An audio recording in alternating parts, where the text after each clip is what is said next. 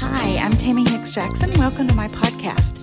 I am a Christian pastor in the United Methodist tradition, and this podcast covers a variety of topics. You may find anything from Bible study and devotions to yoga and meditation from a Christian perspective to my thoughts on Christian leadership and the church. Look for the descriptions and the tags for each episode to find what you're interested in, and thanks for taking this journey with me. Let's jump into this episode. The tiny little prophetic book of Nahum is not for the faint-hearted.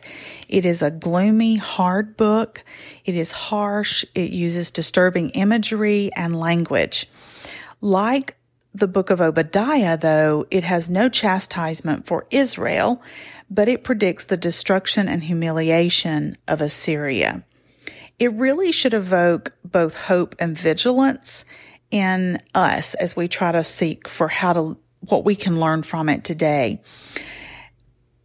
Nahum seems absolutely convinced that God allows and uses earthly powers, but in the end, God will not let any form of human pride or injustice stand without a proper accounting.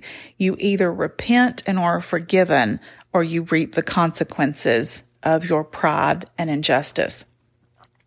Assyria was one of the world's first great empires, with their capital at Nineveh, which we heard about before with Jonah. They are violent and destructive on a scale that the world had just never seen prior to this. The very first time we see a conflict is way back in 1 Kings. And then their fall is going to come at the hands of the Babylonians in 612 BC. The second chapter is going to depict the fall of Nineveh in some very vivid, poetic language. In chapter 3, we're going to then see the downfall of the entire empire. So we start with the city falling and then the entire empire. Chapter 1 is an incomplete alphabet poem. It starts kind of like the Micah ends, with a powerful appearance of God's glory. And then that's also how Habakkuk ends. So God's glory is a recurring theme for these prophets. It's why they prophesy what they do. God, the Almighty Creator, comes to bring His justice on all the nations, not just His people, but God is creator of the whole world, and therefore the whole world is beholden to the standards that God creates. The book opens by quoting God from earlier, what God has said just after the golden calf incident back in Exodus 34, verses 6 and 7. The fate of violent, arrogant nations is contrasted with the fate of the faithful remnant of God's people. Nahum never mentions Assyria at all in chapter 1. Instead, he chooses to use language from Isaiah, as Isaiah describes the fall of Babylon. The fall of Nineveh and then of Assyria is presented as an example of how God is at work in every age. Justice and righteousness are part of who God is, and they absolutely eventually win out. And this is the standard to which God pulls the world in all ages. So in this way, the message of Nahum is also similar to the message of Daniel. Assyria stands in a long line of violent empires: Assyria, Babylon, Persia, Greece, Rome, and Nineveh stands as a memorial to God's promises. Remember, at one point, Nineveh repented and escaped some of this judgment, but now they're going to get what they have coming. Chapter 2, we have stages of a battle here. So we have first the frontline troops are described, then the charge of the chariots, the chaos on the city wall as it is breached, and then the slaughter and plundering of the city itself. In chapter 3, we get a great woe that is pronounced on them. Injustice is literally built in to their system. The system has made them successful as a conquering empire, but it is also the seeds of destruction. If you sow in violence, you reap in violence. This chapter 3 concludes with a taunt of the fallen king who has a fatal wound as the whole world celebrates his destruction. It also here addresses the idea that there are cycles of violent oppressors who take what they want that results in human suffering and death of people who are innocent, who are caught in the middle of that. And the idea is that God cares about the death of innocent people, not just among his chosen people, but among all people, because remember, all people are created in the image of God. The good news, however, is that God's goodness compels God to orchestrate the downfall of oppressive nations. This is good news, unless you are the oppressor. Before we jump into the chapters particular, I want to say a word about the city called Capernaum. Jesus put his earthly headquarters in Capernaum while he was doing ministry here on the earth. And Capernaum means the city of Nahum. So it is the traditional city where the prophet Nahum lived on the coast of Lake Gennesaret or the Sea of Galilee. Kepher, which then became Caper or Kapur, means city, and Nahum became Nahum. So we have Capernaum or Capharnaum. Okay. All right. So this book was probably written in the 7th or 8th century BC, as the prophet is actually writing from Jerusalem, even though Capernaum would have been the area where he was from. It was written after the Assyrian destruction of Thebes by the Egyptians in 663, which is mentioned in chapter 3, verse 3. Let's jump into each of these little chapters. In chapter 1, little is known about this prophet. His name means comforter, and we're told that he's from the town of Elkosh or Alkosh, just depending upon which manuscript they are translating. This is in the area of Galilee, so it is feasible that Capernaum was the city of Nahum. Chapter 1 is an acrostic poem that begins in verse 2 with the first letter of the alphabet. There are 10 to 16 of the 22 letters that we can find. We lose all of this in the translation, but even the transmission of the original acrostic poem became corrupted as the book was passed along and copied, and this happened even before we ever translated it into another language. Verses 2 through 11 focus on the wrath of God. It speaks of God's character, as in the days of Moses, going back to chapter 34 of Exodus in verses 6 and 7. None is able to oppose God. The guilty receive justice, and the righteous receive refuge. In verse 4, Bashan and Carmel are mountains, and in the very next verse, they quake and melt before God. This is not unbridled anger or blind rage. This is justice. The picture here is that a loving God cannot allow oppression and violence to prevail. A righteous God cannot let evil go unanswered. You either repent or you suffer the consequences. In verse 8, he puts an end to adversaries, an end of her place, which is a way of saying the end of a nation that opposes God. Verses 12 through 15 then have some good news for the remnant of God's people, some good news for the remnant of Judah. Compare verse 15 to Isaiah chapter 52, verse 7, and Romans 10:15, the feet of the messenger bringing good news. As we move into chapter 2, verses 1 through 12, in the Hebrew text, the text that begins this section. Okay, let me try that again, because when I don't have my notes well in front of me so I can see, I stumble over my words. Moving into chapter 2, we have a section that began with the last verse of chapter 1, moving into a new portion. So we are looking to good news from the messenger. Verse 1, we see troops lined up against the city. Verses 2 through 4, we have that chariot charge we talked about. Verse 5, they breach the wall. Verses 6 through 12, they plunder the city, kill the people, and take many of them into exile. In verse 11, the lion that is mentioned here was a symbol of Nineveh or Assyria, kind of like our eagle or Statue of Liberty for the United States. We sometimes think about the Lion of Judah, the tribe of Judah. A lot of countries liked to use the symbol of the lion because it's a pretty fierce animal. But at this point in time in history, the lion is a symbol of Nineveh and the Assyrian Empire.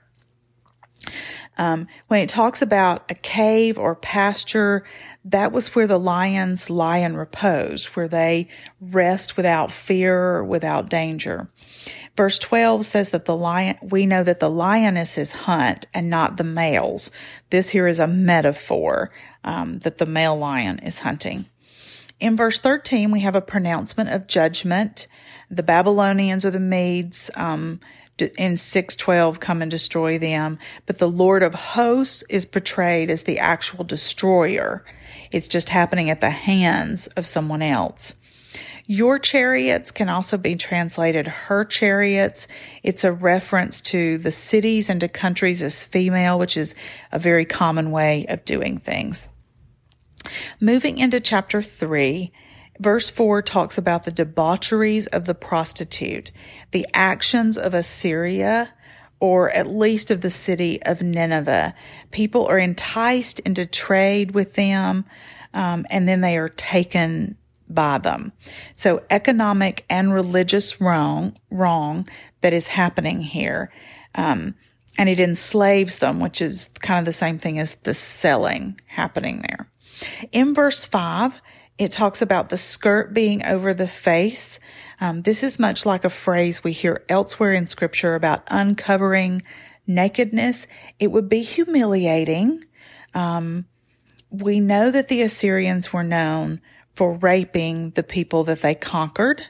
They raped both the men and the women because it was humiliating. It was a way of subduing them through humiliating tactics.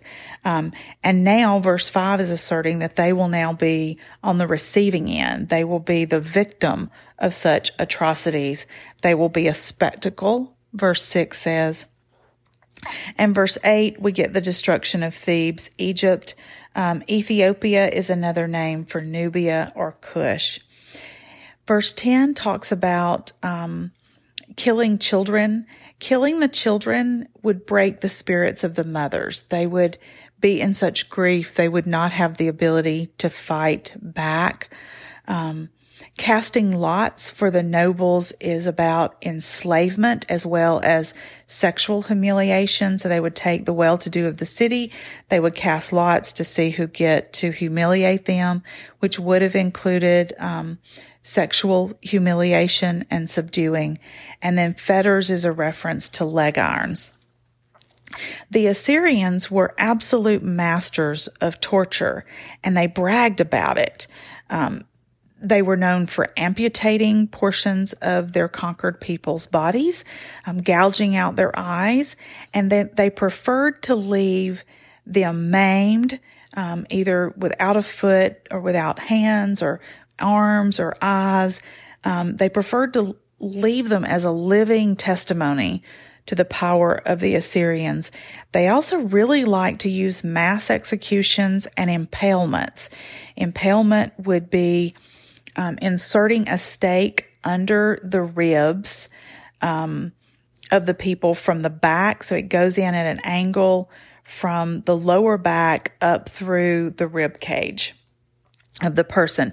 What we often see when impalement is depicted in pictures is of them going in from the bottom, like through the anus and then out the top. That was common in medieval times. That was not how the Assyrians did it. The way they did it, going in under the rib cage, made the death slower. So they would go in, and a lot of times they went in under the rib cage from the front as well. So they would go in like around the belly button and then come out the back between the shoulder blades without separating the spine, because this made the torture worse, because as the stake was planted in the ground, the body weight of the person who's been impaled would gradually pull them down the stake as they died. By the way, 2,000 years later, Vlad the Impaler, Vlad Tepes, who is also known as Count Dracula, would look back to the torture methods of the Assyrian people, including impalement, as something he would copy in his use against the Ottomans. They also liked to flay rebel leaders. They would start at the buttocks and thighs and pull skin off, and like to take all the skin off the lower legs. They would cut the skin into strips and then pull it off, and then they would hang both the strips of skin and the people on the city walls, and sometimes leave the flayed person as a living victim walking around. You would eventually get disease and you would die. They often forced rulers of conquered peoples to dig up or open the tombs of their ancestors and then crush the bones. They would also then take the crushed bones and put it into the food and drink of the people and force them to consume the bones of their ancestors. It was a form of psychological torture. Plus, it also played into those conquered peoples whose belief system was that their ancestors would be resurrected, or that their bodies needed to be buried intact in order for them to survive in the afterlife. They also liked decapitation, and they would build pyramids out of the heads. They would decorate the pyramids much in the way that we might decorate with Christmas ornaments on a tree. They were just really masters of incredible torture, and it scared people so that everybody wanted to surrender without having to be conquered by the Assyrians. I want to go back for just a minute to amputations. They amputated legs, arms, noses, tongues, ears, and testicles were all common things that they would amputate. They liked to gouge out eyes, and they liked to burn small children alive and force their parents to watch. And all of this psychological warfare worked. People lived in terror of the Syrians, and as I said, whole cities would just surrender at the mere sight of an approaching Assyrian army. So they actually even had to fight less. In verse 19 of chapter 3, the king of Assyria is now mortally wounded. He cannot be saved. Verse 18 says that the nobles are dead and everyone else has fled. There's no one to help, and there's no one who even wants to. You have inflicted so much pain and torment on the world. No one is going to come to your aid.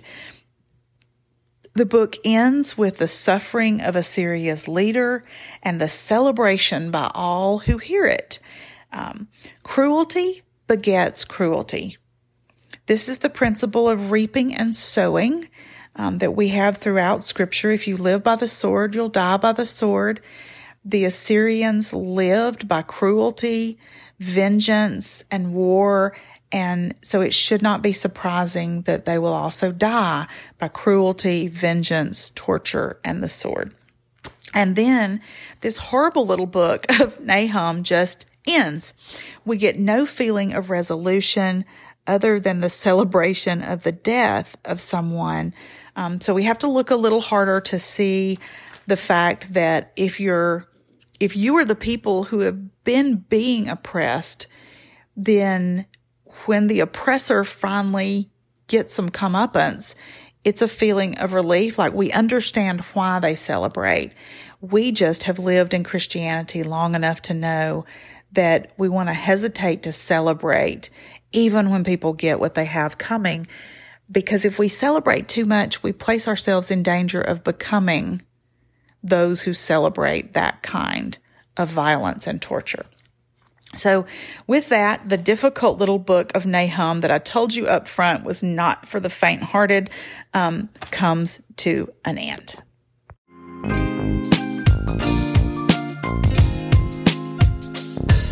you.